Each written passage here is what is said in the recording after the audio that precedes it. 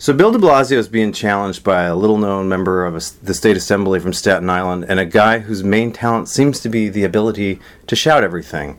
How do we get to this point?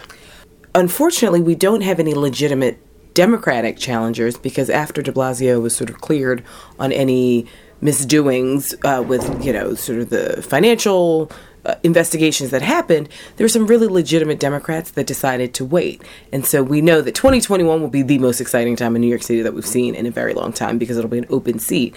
And that's when we'll probably see Scott Stringer, Ruben Diaz, Tish James, depending on where Puerto Rico is, and Melissa Mark Viverito. I mean, it could be so many really dynamic people who jump in, to say nothing about some borough presidents and other city council members and possibly some independently wealthy people. So all of them have decided to take a back seat. Everyone says that this is a Democratic city and there are 6-1 Democrats to every Republican. But keep in mind, we haven't had a Democrat since Dinkins. We had 20 years of Republicans. And I know people say, well, Bloomberg wasn't really a Republican. It's like, well, he ran as a Republican and he supported a Republican governor. So I'm going to call him a Republican.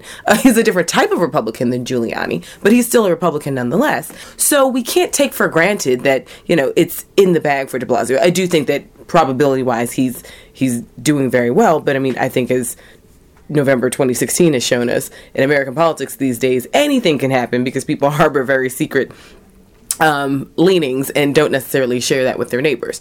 Deedle, unfortunately, in the era of Trump, is just this loudmouth, anti-establishment candidate. And I think that some people are really attracted to that, and they're not thinking long-term. Like, there's the campaign phase and there's the governance phase. And there are people who are a lot more attractive in the campaigning phase because they say things in a way that seems real and genuine, and they're not part of the gridlock and the deadlock and all these things that frustrate us about our American democracy.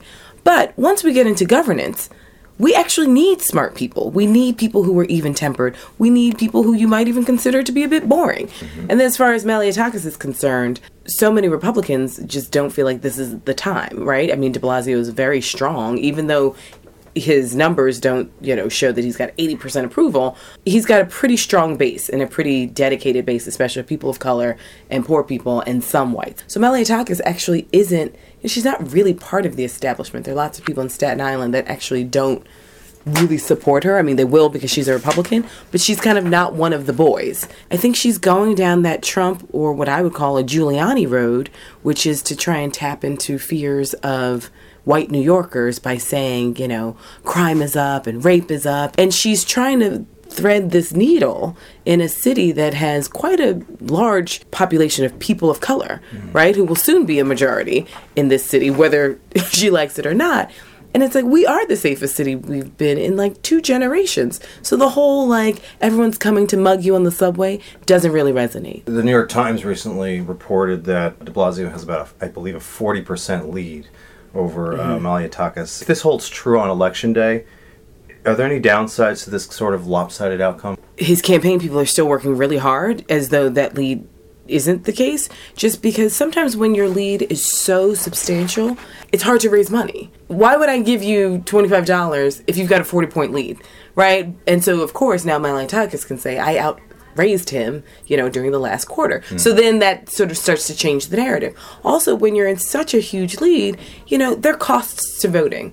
If you know that he's up by 40 points and you were going to vote for him, but you've also got to get your kids to daycare and all these other things, the subway's running late, well, you can say, well, I can skip this election. What issues do you wish he was really challenged on? I've always said I really wanted him to have a more robust primary. I don't think that, this is coming out in the general per se, but I really want a more decisive conversation about homelessness, affordable housing, transportation, and Rikers. The system of putting homeless people in these hotels that are $5,000 a month, which is more than most people are paying for rent, that just doesn't seem smart. It's unfortunate, it's real, but it's not a problem de Blasio created, but we have to figure something out. We can't become a city of just middle-class, upper-middle-class people. And then I know that the MTA is controlled by the governor, but unfortunately the mayor and the governor can't seem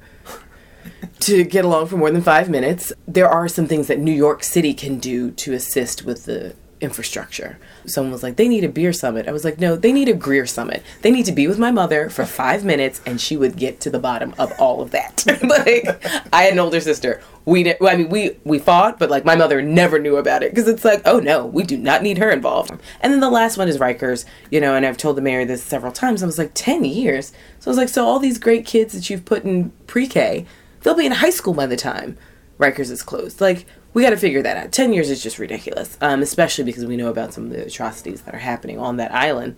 Besides the mayoral election, what other important races and issues should New Yorkers be paying attention to this coming November 7th? Well, the 3 provisions on the ballot are incredibly important. Many people have not been paying attention to the big con debate. So it's, whether or not we should call a constitutional convention. Every 20 years, we have the option to call it. We haven't had one since 1967. Really, it's a question of, can we essentially open up the New York State Constitution and drastically alter it? So in 2017, we're voting to say whether or not we'll have a constitutional convention. If we say yes, we will, then in 2018, we'll vote for these delegates who will then get paid, and for however long it takes, they will sort of change our whole constitution. That worries some people just because, Albany has some Republican and some Democratic leadership. Some people are worried because of who's in D.C. That could alter some things. Some people are worried that the fact that, yes, many progressive groups want it, but also many alt-right groups and like the Koch brothers and Mercer, they also want it. So it's like, well, what are they thinking about? Because they've been looking at state houses and they control 32 or 33 of state houses across the country. There's another question about should elected officials who have essentially been ousted from office or charged with a crime, should they lose their pensions? And then the last question is about environmental issues and whether or not, I think it's like 250 acres should be used for some sort of power lines and power grids that possibly, not definitely, but possibly need to go through this protected land. I feel like the Constitutional Convention question needs to be thought about a little bit longer and possibly some research. For people who are just interested in sort of, okay, where do I even start?